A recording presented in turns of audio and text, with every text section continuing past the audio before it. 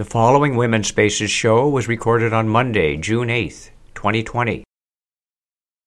The woman in your life who will do what she must do to comfort you and calm you down and let you rest now.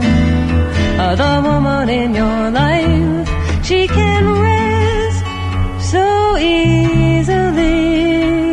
She knows everything you do because the woman in your life is you. Hello, everybody, and welcome to Women's Spaces. My name is Elaine B. Holt, and I'm your host. Wow, what a week it's been. You know, is the mic on, Ken? What a week this has been. I just cannot believe it. I mean, just so many things have happened. I mean, I'm still spinning when I think about it, particularly here in Santa Rosa. I mean, we've had nonstop protests, and it's really interesting. I got an email. From my niece, Yulan. We adopted Yulan, my brother did, from Yulan, China. And, oh my goodness, she's 23 years old now, and I am so proud of her. And, you know, she wrote me a whole dissertation about how she felt, and I just want to read one paragraph to give you an idea of what she was thinking about. If you are more upset about the destruction of property over the destruction of human lives, you need to set your priorities. You can rebuild a store, but you cannot bring someone back to life. Is looting and rioting fully condoned? Maybe not. And a lot of the destruction is actually being done by white people taking advantage of the situation. But did peaceful protests work in the past? Now, she uses this as an example. No, Colin Kaepernick peacefully knelt during the national anthem, and he hasn't played in the NFL since. Spare me your comments about he was disrespecting the flag. If you would rather vehemently support a piece of cloth over recognizing the police brutality that exists in America, then again, you need to check your priorities. That is, I mean, she's a millennium, and it's just amazing reading what she had to say. One other thing she suggests, educate yourself, watch movies, learn history. This is from the typing exception or the typing overview of what is going on. And I'm really, Yolanda, really a shout out to you and to your generation for all the things that you are doing right now, particularly standing up to what you consider wrong. And it's just amazing. So thank you. And there's another thing that I found, and that I thought is very interesting. This is a quote from Dr. Martin Luther King, and I think it's really important. You know, our history is our strength. You know, and when I found this, it was stunning. Here's what Dr. King said. Let me say, as I have always said, and I will continue to say, that riots are socially destructing and self-defeating. But in this final analysis, a riot is the language of the unheard. A riot is the language of the unheard, and I think there are many, many people that feel that we are being unheard. And like Yulan said in the past comment that I made with Colin Kaepernick, that was a peaceful protest. He kneeled to bring attention to the fact that, yes, Black Lives Matter, and they are being killed in the street. And we saw a perfect example of that over the last 2 weeks. It's stunning what is going on in this country. Well, I have two special guests for this show. Joining me on the phone will be Dr. Kim D. Hester Williams, a professor of literature at Sonoma State University. She teaches African American literature from the early to the contemporary period. Additionally, she's affiliate faculty member of the American Multicultural Studies Department. And a little bit of a reminder, I had Dr. Williams on May 11th, and of course, like always, we ran out of time, and I could not finish the interview, so I invited her on for a second time. And actually, the timing is absolutely perfect. So she'll be the second guest on. And also joining me on the phone, who's already in the queue, is Susan Lamont. Susan is a longtime peace and social activist who is currently affiliated with Sonoma County Green Party, Police Brutality Coalition, and Veterans for Peace.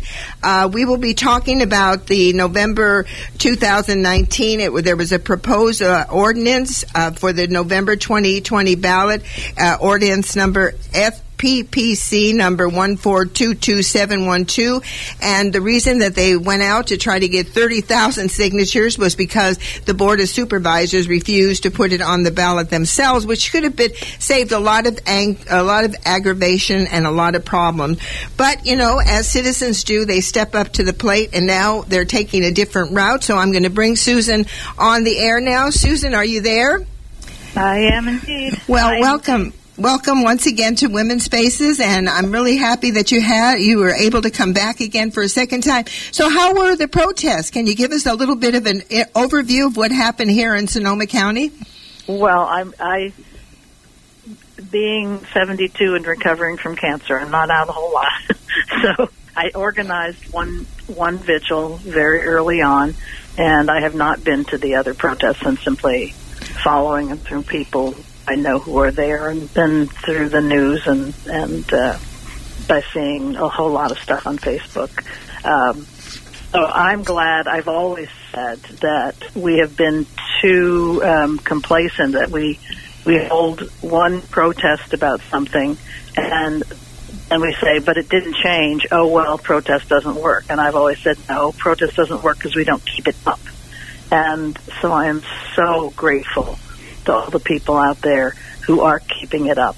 And that's the only way that it can work. It's what we found in terms of the killing of Andy Lopez. We had to keep coming back and coming back and coming back. And getting louder and louder and louder. Yeah, exactly. Before the supervisors would agree to do anything. They would have done nothing if that hadn't happened. So it's definitely about not being heard. And it's about saying, I'm sorry, we're going to be heard this time. And it looks like there's that possibility this time. And I'm really grateful to the people who are doing that. Oh, yes. And I mean, taking the chances, right now we're in the middle of a pandemic and all the other things that are going on. Well, the reason you came back for the second time here is today we are going to talk about the Independent Office of Law Enforcement and Outreach, IOLERA, which prior to the pandemic, you were trying to get 30,000 signatures to put an initiative on the ballot. Can you talk a little bit about that initiative and also give us a little overview of what IOLERA is?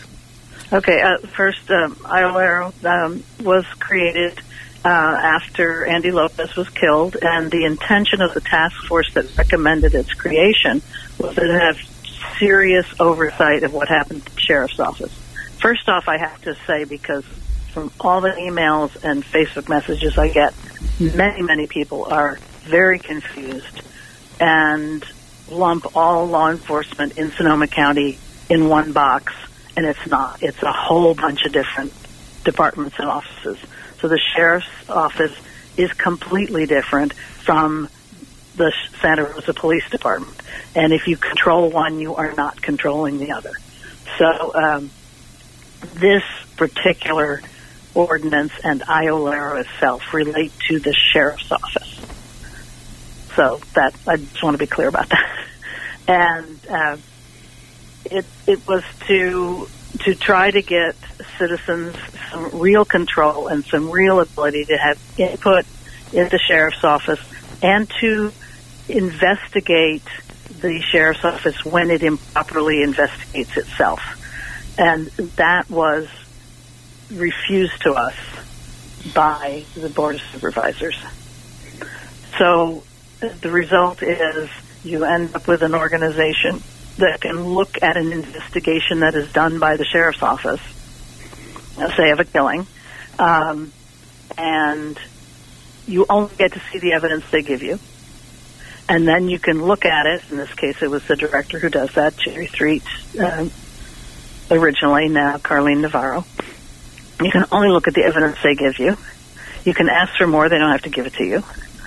And you can't do any investigating on your own. And you can just turn an opinion back and say, "Well, we think you didn't do such and such right. Maybe, you know." And then the sheriff doesn't have to listen to you at all, which in most cases he does not. Well, let me ask you a question. We just had a horrific issue where this young man, I guess they went to the house. I was watching the films, and I mean, it went beyond me. And he was attacked by one of the dogs, one of the sheriff's dogs, and the trainer, for some reason, could not get the dog off the man's leg. Well, then what ended up happening when the police report came in, they said that he was resisting arrest, and our district attorney, Jill Ravish, decided that he was not resisting arrest, and they can move on, and I guess there's another lawsuit. First she decided he was. First she was going to prosecute him, and then there was such an outcry. That's probably the reason why the charges got dropped. Well, the most important thing, however it got to her desk, it was reversed, and the man is able to get his day in court, so to speak. That's not the most important part. The most important part is that Jill Ravitch was prepared to prosecute him. That's where the flaw is. I didn't hear that part. Oh, that Jill Ravitch, within 2 days, had decided this guy was going to be prosecuted. And what if you successfully prosecute someone for resisting arrest, that person cannot sue you and collect damages in the future. Oh. So, yeah. Oh. Right. Okay, that gives me... Notice that when Efren Carrillo broke into a woman's house, it took them months to come up with a charge because they were trying to find one he could evade. So we're talking about a power system here. We're talking about this black guy who they wanted to shut up, and there's Efren Carrillo, who was a supervisor, who they wanted to get off the hook. And that's how law enforcement works in this county. That's how the DA's office works. That's how the sheriff's office works. So the question I have is, with this ordinance, would that have changed anything? If we had this in place, how would this case have been a little bit different? Oh, well, at this point, we don't know how it would have been, other than that we would know that they would know that their actions could be looked at with a fine-tooth comb by somebody representing the public, which can't happen right now. Oh, so what I'm understanding is then, because I've read the ordinance several times, and the feeling I get from it is that the idea is that when something like this happens, it goes to like a committee, and now along with the law enforcement, they are also doing their own investigation while they're investigating. So it's like there's two things working side by side. Right. If you think you're not getting enough information, you can subpoena all kinds of information that right now the sheriff might not give you. And also the knowledge that you can be looked at in that way means that you might not do the things you would not normally do. So the other function of IOLARO is to look at the policy of the sheriff's office and make recommendations to make them better. For instance, if you read the Press Democrat today, you will see that it says that Sheriff Essex says, we regularly review our use of force policies, blah, blah, blah, blah. Well, the Community Advisory Council, which has no power as part of the IOLARO, made a very, very comprehensive recommendation to the sheriff's office on reviewing and changing its use of force policies based upon best practices as studied all over this country. And he said, that's too high a standard for us. We can't do that. We're a poor little country sheriff's office, and we can't do it. And he rejected it all. Really? A poor country sheriff's office? They're armed yes, like the military. We're so rural here. We need to be compared to other rural sheriff's offices, which are terribly, terribly conservative all across this country. Sheriff's offices, there's actually a move to eliminate sheriff's offices because they're so bad. So there's no subpoena power at all? No. So this ordinance will give subpoena power, independent investigatory power, more money to actually create, study better policies and make better recommendations. There's a great deal in here, and it's being fought because it could be so effective. And I want to make a point that it is not separate from the concept of defunding, which is being talked about now, about taking money away from law enforcement agencies and shifting them to other agencies that can better handle, say, domestic abuse and stuff. They can go hand in hand. It's a wonderful combination. Well, it's really a challenging time, and especially right now with the pandemic. Now, I know that you hit the streets. I remember. We had a big party at a wonderful farm. It was really exciting that you were going to launch this whole petition thing. I remember Ken and I were there. We were one of the first few people that signed the petition, and I have to say I was very proud of everybody, how they came together and how they decided to do this. And it's citizen action, and right now, it's real important. I read a little thing from what my niece Yulon wrote, and one of the things she talks about it further on in this letter about, sign petitions, get active, read, watch television, understand what's going on in your community. So how are you working this now? What is your goal right now? What are you going to try to do? I know there are, to me, from what I've been reading, there are two phases. It could either go, point number one, the supervisors approve it to go on the ballot, which is going to end up costing us a little bit more money again. Right. Point number two, they can just adopt it. They can vote on it. They can adopt it, and it's in place. There's no money or monetary thing going out to the public, and we can get it into place. So tell us what you're doing and how you're trying to accomplish this. I know there's something going on online, and let people know how they can get a hold of you, how they can sign or be part of this. Right. So. We have decided to have an online petition to the Board of Supervisors telling them we would like them to put it on the ballot because the only form of direct democracy available to the public is the initiative process. There's no other way we have any control over what goes onto our ballot. And that's disappeared because we cannot go out and collect signatures, which is the mechanism for doing that. So we are asking the Board of Supervisors to either put it on the ballot themselves so we can vote on it in November, or to pass it themselves, in which case it becomes the law of the county. We actually know that the sheriff will try to sue, no matter what happens. But we're going to have to deal with that. They'll waste our money again. Susan, let me ask you a question. When you say the sheriff's going to sue, what I don't understand, I put my hat on if I were a law enforcement officer, particularly what's going on today. One of the best protections could be to have an oversight so people are aware of what's going on. It's not a he said, she said, I said, and all these different things going on, but you actually have something from the public. Why would they resist that? Well, I think that most organizations resist change from the outside. I don't think this is unique to sheriff's offices. We just are concentrating on it because they sort of have they have a life and death power over us. Right, the power of the gun. That's right. So it's kind of human nature to say we've worked out our system. We think it works. We're sticking by it. You people don't know what you're talking about. You're not within our organization. And so I think it's just lots of organizations would react in the same way. Well, let's end the segment at this point. So let me just. I want to give the connect.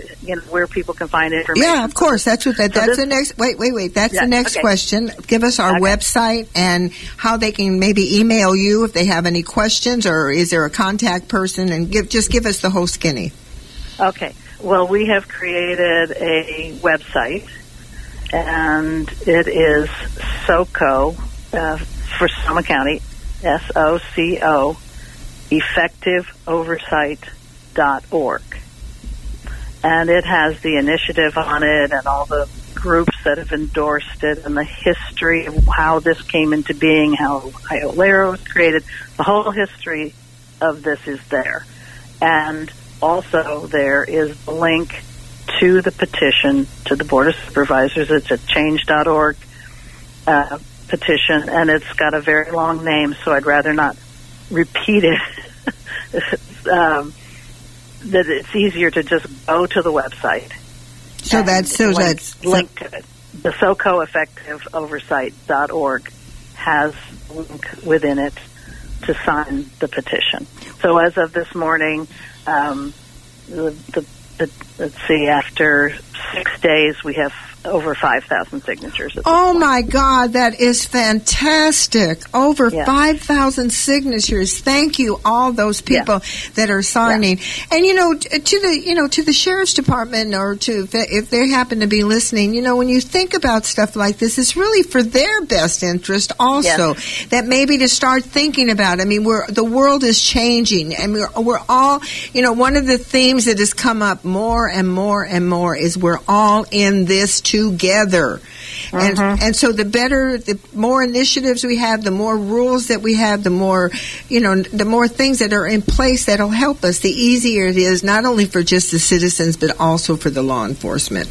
Well, we've come to the end of the segment, my love, and you want to give us any last words and also give us the website one more time. Okay. Well, it's SOCOeffectiveoversight.org. I hope people will sign. I hope people will understand that this reform, sometimes reform is denigrated, and I've done it myself. But this goes hand in hand with the defunding, and they can work together. And so people should consider that. And I would also hope you would say hello to Kim Hester Williams for me, because I've been in classes with her, and I love her, and I want her as much time as she needs on your show.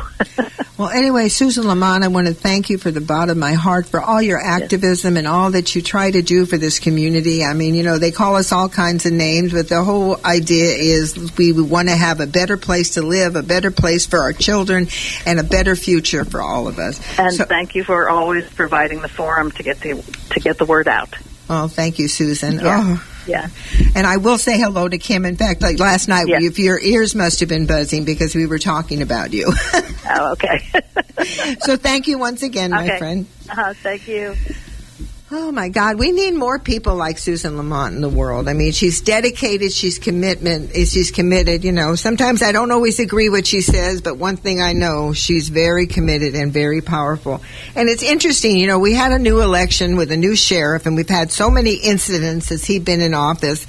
And it was really interesting when they were doing the election, and we heard Mark Essex, he's our new sheriff, when he heard him talking, because Susan and I would look at each other and say, didn't you say that, or did I say that? So, I mean, come on, Mark, we need a better community, and we know once you put your mind to it, you can help and you can make it happen.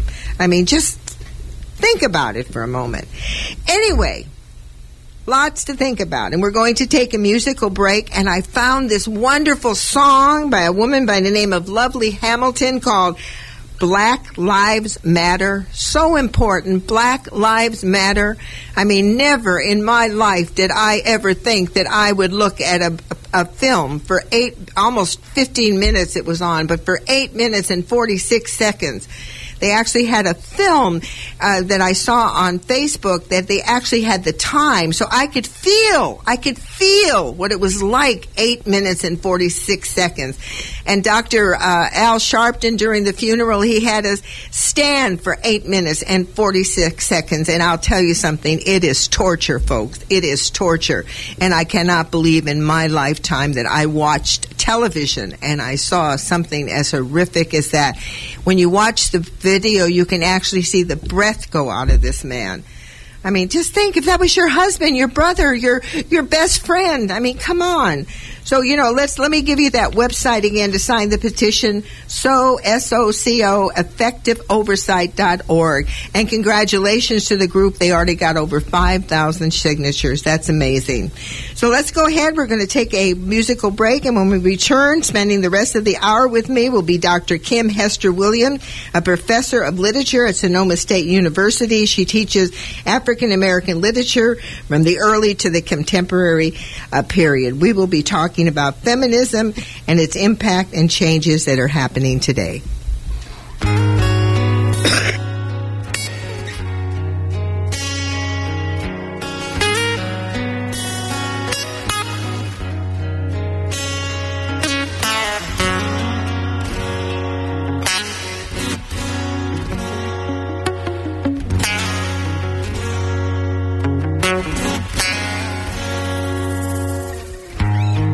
Wish it all would go away, because it's crippling my faith.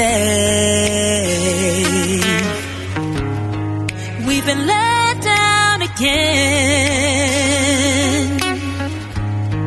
but we're hopeful and justice will end. Black lives matter, I sing it loud through the tears in hearts that shattered. We matter. Black lives matter. We sing it loud through the tears in hearts that shattered. We matter. We matter, matter, matter. We matter, matter.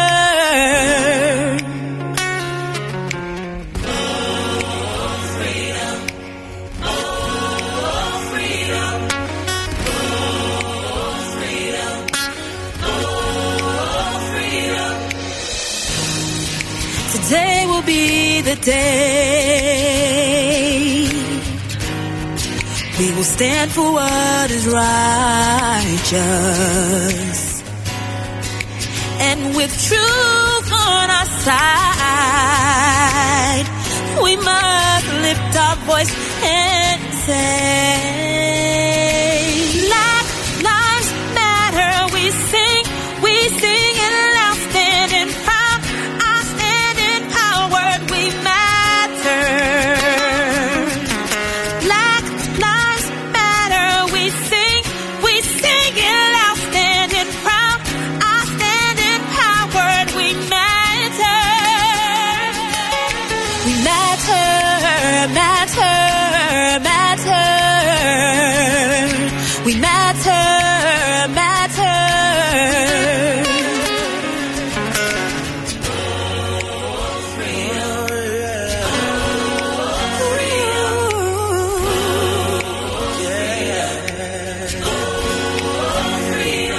We need justice now.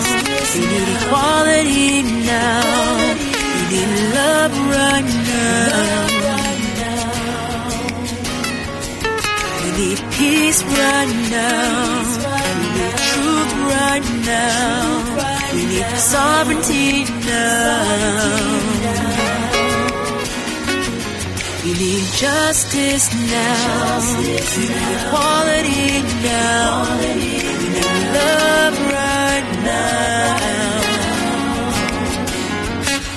We need peace right now. We need truth right now. We need sovereignty now.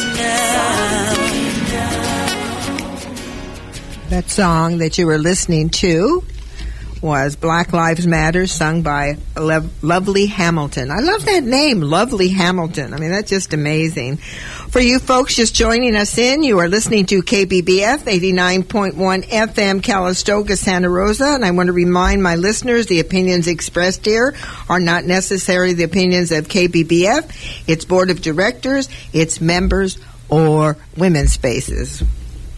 Well, welcome back. You're listening to Women's Spaces, and I'm your host, Elaine B. Holtz. And without further ado, I want to introduce my next guest. Joining me on the phone is Dr. Kim Hester Williams. Good morning, Kim. How are you? Good morning, Elaine. I'm well. Thank you. How are you? Oh, just doing great. Well, Professor Williams is a professor of English and American Multicultural Studies at Sonoma State University. And I really want to welcome you once again, and this is part 2. And you know, last time we gave a really beautiful overview of who you are. Tell us a little bit about yourself. You know, I'd rather, as a guest, just to let folks know a little bit about you, a little bit about your education and your background, if you don't mind. Oh, of course.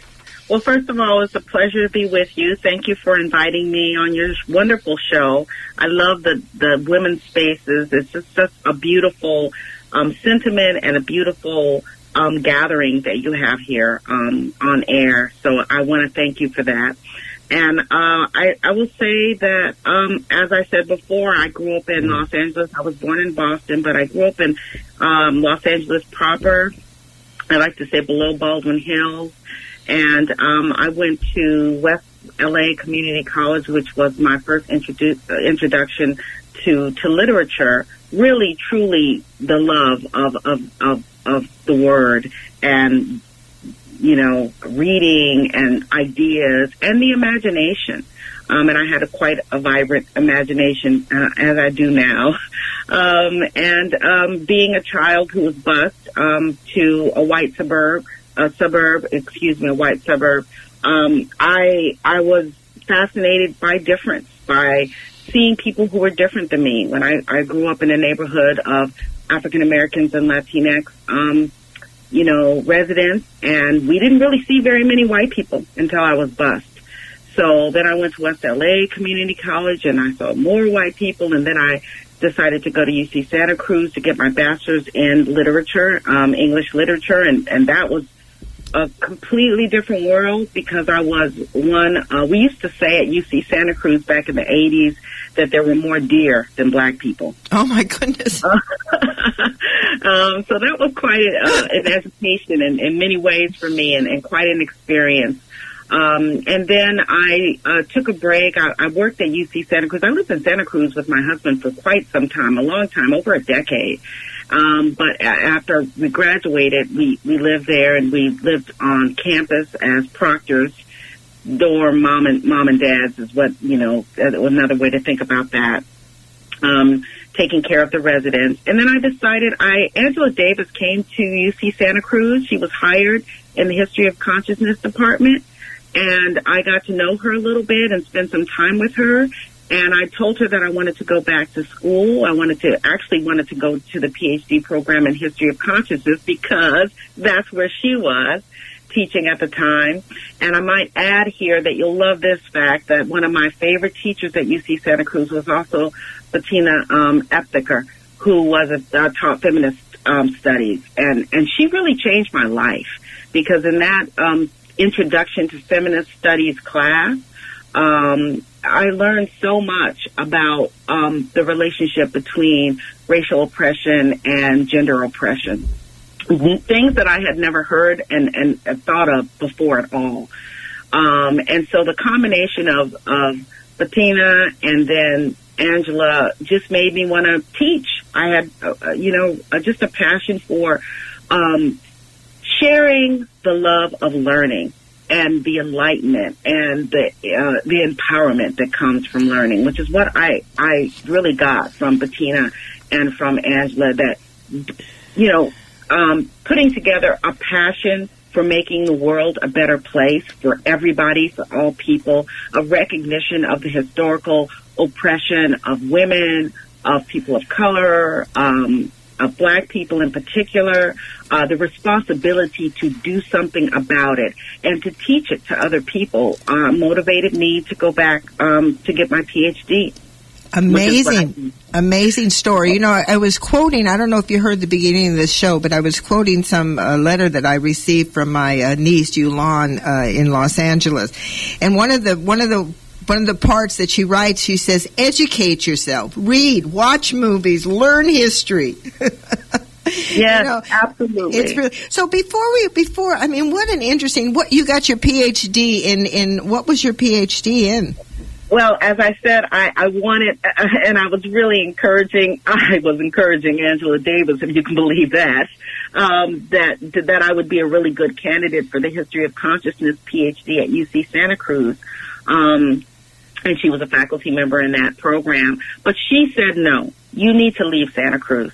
You need to apply to places outside of Santa Cruz. You need to broaden your horizon and your scope. And so I ended up applying all over. I got accepted to the University of Chicago, and I got accepted into UC San Diego's literature program. The University of Chicago was a traditional English PhD, but the University California at San Diego, UC San Diego, was a literature program that was based in cultural studies. And critical race studies and critical gender studies. And I decided to go there. They called me. They were very excited to have me, and I can't tell you, the people that I work with, Lisa Lowe, Andrew Seal, George Lipsitz, Rosana Sanchez, Kelly Strebe, those were the people on my committee, and Frances Harper, who left eventually, and so, you know, I had another dissertation advisor, but she was my initial. The Frances Harper? No, I'm sorry. No, not the Frances Harper, because that obviously wouldn't make any sense. It was. I'm sorry. That's okay. I threw you off with that. So I was Andrew Seal and just so many wonderful people. George Lipsitz, I really have to say, who does whiteness studies and critical race studies and ethnic studies. He's at UC Santa Barbara. And he was just, he really, to see white scholars so dedicated to critical race studies and to Black studies, it was just, and we're still friends to this day. I mean, it's always so encouraging to see white people understanding, working hard to understand, and to work on behalf of the end of racial oppression. Well, let's end that thought here, and let me ask you a question here before we begin with the other parts about what you are doing at Sonoma State and some of the other things we want to cover here. But before we begin, this is a real volatile time, and I would like to know, as an African American woman, as a mother, as a wife, as an educator, what are your feelings about the recent events that took place? The brutal, my mind is still riveting after watching this final tape that had on YouTube that had actually the time with Mr. George Floyd. And then this beautiful woman who was actually, was working with people during the pandemic, Breonna Taylor. And then Aubrey, Ahmaud, I hope I don't destroy his name, Aubrey, running down the street, just running, and then all of a sudden being confronted by these people. All these three unnecessary and unexcusable events. How do you feel? What does that do to you, particularly as an educator, having to work with your students and all that? I'm going to circle back around and correct myself with the reason I had my dissertation, my original dissertation professor's name wrong is because she is a Frances Harper scholar, and her name is Frances Foster. Frances Foster. So that's why it got a little bit, tripped up there. But I want to give a shout out to Frances Foster, who did all of this work on Frances Harper and the era of American slavery, which was long. And this is, my answer to your question is, first of all, being trained by Francis Foster and others that I've mentioned as a critical race studies scholar, but also a 19th century Americanist. That's my actual training. And so I'm pretty used to the brutality of anti-blackness. I teach it. I studied it. I know it quite well. And if people only were educated to understand the brutality of American slavery, anti-blackness all over the world has its actual origins in the U.S. in U.S. slavery.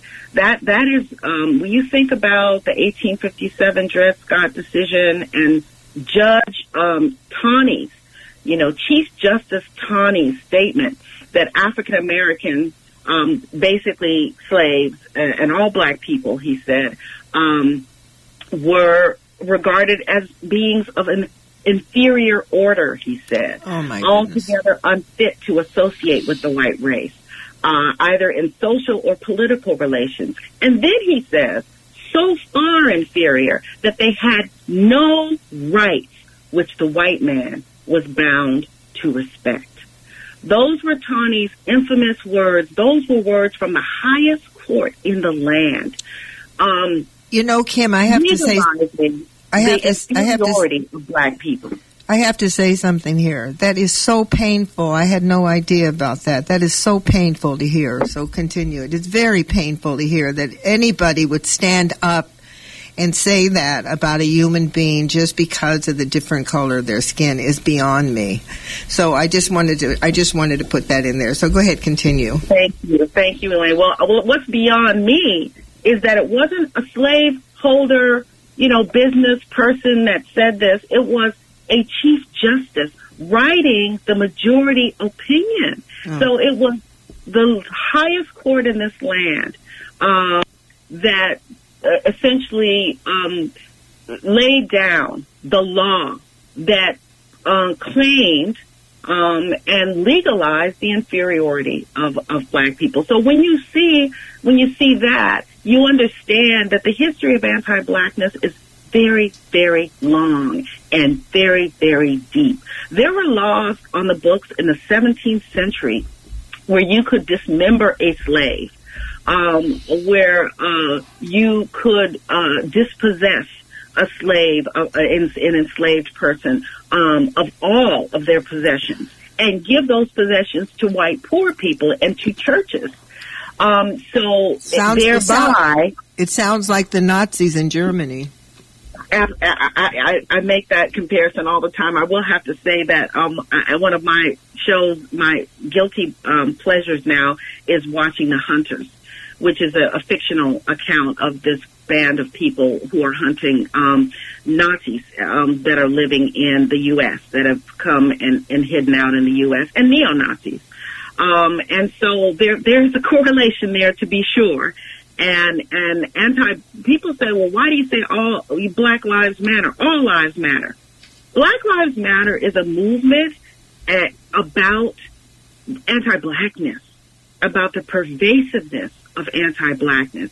And anti-blackness actually does trigger, and it does serve as a catalyst for all these other kinds of hatreds. If you think about Latinx children being caged, being imprisoned, babies being imprisoned, some of those practices go directly to the history of slavery, directly to the practices that happened for hundreds of years in this country. And so, I'm going to say this, the institutions in this country, the systemic racism in this country, they've had a lot of practice. They know how to institute policies, anti-racist policies, and to do them under the cover of the law. And so what do I think about Ahmaud Arbery? What do I think about George Floyd? What do I think about Breonna Taylor? What I think about is that's America. That's what America is. That's what it's been. That's why we have all these extra legal killings. Can you say lynching? These are extra legal, and in some cases, legal assassinations, legal lynchings, legal these are working under the cover of the law. This officer had his hands in his pocket because he was comfortable with what he was doing. He felt completely within his right to go back to the Taney decision of 1857. George Floyd had no right, which that officer was bound to respect. Oh, when you tell the story, it's just riveting to me. I mean, it's so painful. I mean, to be honest with you, I know for myself, I was brought up as a Jewish person. I put my religion aside because of the prejudice and the anti-Semitism. But one thing I recognize more than anything, I could change my name. I could tell people I'm a whole bunch of different things, and an African American person cannot do that. And another thing I want to say is you definitely disproved what that jerk said. I mean, for God's sakes, when you think about that. Well, thank you for giving us that historical context, and I have to agree with you. I mean, and also people have to realize that this racism lives in all of us, and we have to be aware of it and bring it out and start talking about it and admitting it and being honest about it. I mean, you have to. I mean, I'm thinking of that woman that made that phone call because this man asked her to leash her dog, but he happened to be African American, and then she went into this whole gyration and actually tells him that she knows that she can do something. I mean, that was pathetic to me. Well, the next question I have for you is it was really intriguing, and I can tell we're already going to run out of time with all the other stuff we need to talk about. I'll have you as a regular, something like that, Kim. I mean, it's just amazing the information that you bring forward. Well, you talk about there are several landmark publications that's celebrating 40 years since publication, and one of them is called This Bridge Called My Back, and all women are white, all blacks are men, but some of us are brave. Yes. These publications, what is it? What is it about them that you are so proud about? Are the ideas about women of color and feminism and the need to broaden the discourse of feminism more alive today than ever? Well, I think what I love about those collections, and I'm glad to see Feminist Studies now having a call for papers to celebrate these landmark publications, is the intersectionality before the word. The word, of course, we talked about last time, intersectionality is coined in 1989 by Kimberly Crenshaw. But I think Crenshaw... Yeah, give the definition again. Intersectionality is the idea that oppressions are layered for certain populations. So a black woman has not only to worry about racism, but has to also worry about sexism and, by the way, sexual assault, has to worry about economic disadvantage, has to worry about layers of oppression, what they call intersections of oppression, from systems of disenfranchisement and systems of violence. So that's basically the definition of intersectionality. And intersectionality is a powerful idea. And I do want to give a shout out to Kimberly Crenshaw's current project is the African American Policy Forum, AAPF. And they are doing the most incredible work right now. And these webinars that they're hosting, narrating the nightmare, thinking about intersectionality in this pandemic moment. So definitely, if you get a chance if the listeners get a chance, your listeners to check them out, please do. Because the education, as you and I talked about at the beginning of this conversation, the education that the African American Policy Forum is delivering to the public is so critical, is so important.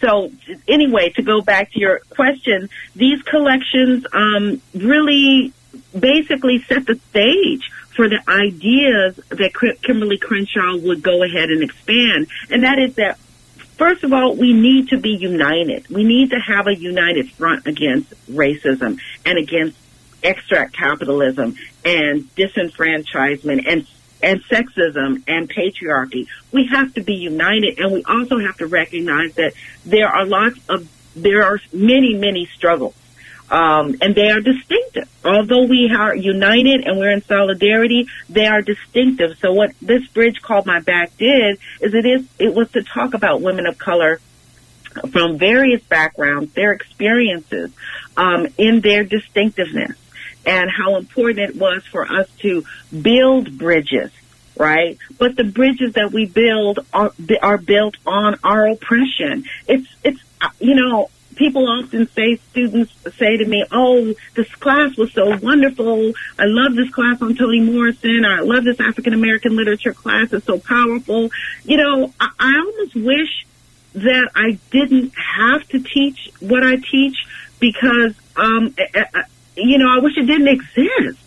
This is built on our backs. The Black Lives Matter movement, by the way, Napa did a beautiful protest yesterday, peaceful protest, led by young people of color in Napa. It was just incredible. But there were so many white allies out there. But the young people kept saying, we don't want to be back here 10 years from now. We don't want to have to keep doing this over and over again. I have my doubts, Elaine, after 401 years. I have my doubts that we won't be back here 10 years from now. But this collection is a collection by young poets, young artists, Sherry Moraga, people who were coming together to say, enough is enough. We're tired of you walking on our backs. We're tired of you ignoring what you have done, turning a blind eye to our oppression. And we are going to speak in the collection. It starts with Audre Lorde saying, when we speak, we are afraid. But we still have to speak. But really know that we're afraid. Know that I'm afraid. What happened to George Floyd could have happened to any one of us. And we know that. That's the point. The point is, it could happen to any one of us. And one of the things what you're talking about, particularly about the way African Americans have been treated and have been accepted. There was a series I watched called Mad Men. It took place in the 1960s. It's about an office and public relations and the beginning of public relations when they start, filling our mind to buy all these products and all this other stuff. And all of a sudden they decide, for some reason, somebody brings in an African-American secretary. Oh, my God. I mean, I looked at that and I said to myself, it brought back memories when I first went into the work world, that what it was like, I worked in offices, straight white, no different, no diversity, nothing. And here was this woman coming into this office, and I'll tell you, I have to say that I admired her, the way she had to handle herself. She had to handle herself, not how they had to handle themselves, but how she had to handle herself. And it was a very eye-opening a sequence for me to see that. So I just want to bring that in. Well, there's so much, and there's so much to cover here. And I have just one last question before we end. And this is we only have like 3 minutes. I don't know why radio time goes by so fast. Well, this is the good company. And also I'm thinking that on our website we're going to list these books because these sound very interesting, to make sure that people educate themselves, get people to know what the struggle is all about. It's not about burning buildings. It's about bringing attention to a very, very big problem in this country. Well, to follow directly from our last conversation very quickly now, I know this is, and I'm going to put you on the spot again. Maybe I'd like to have you on again next month. So I'd love to come back, Elaine. It's a pleasure. I'm telling you, this is so valuable. I mean, I hope my listeners really see the value of these conversations. Well, to follow our last conversation, how is the current event? How is the pandemics? How is that affecting? I know they're saying that more and more African American people have actually gotten the virus.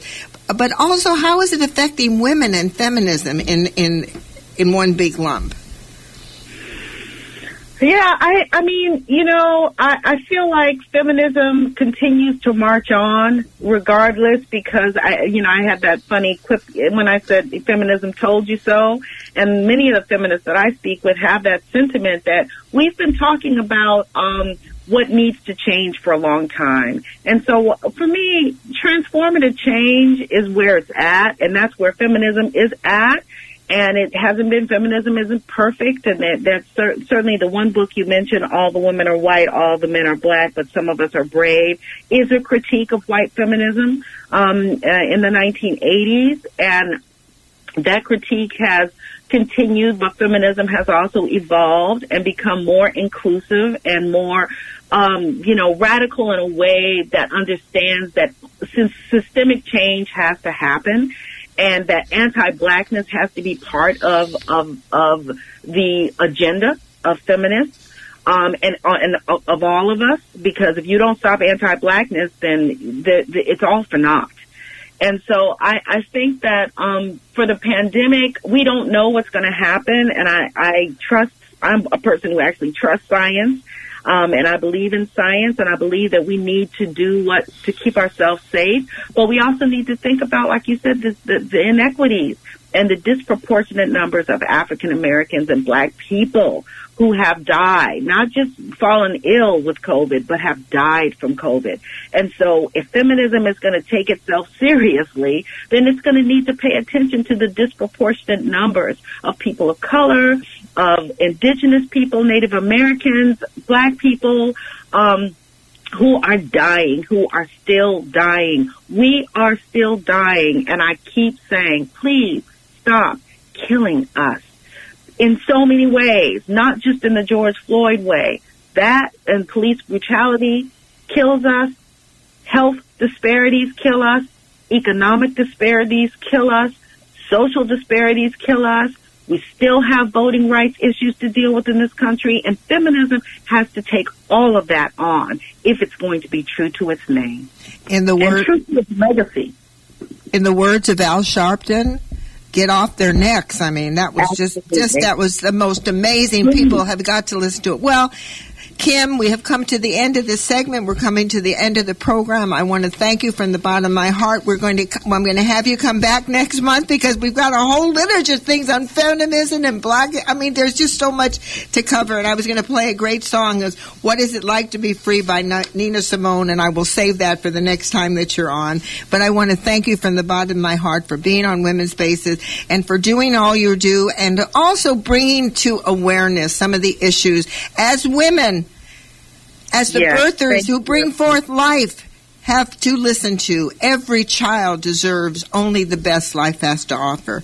Well, thank you so much, Dr. Kim Hester, Kim Hester Williams, for being here on Women's Spaces, and thank you to Susan Lamont. And remember, all the information will be on www.womenspaces.com. And thank you so much for listening. So easily, she knows everything you do, because the woman in your life is you.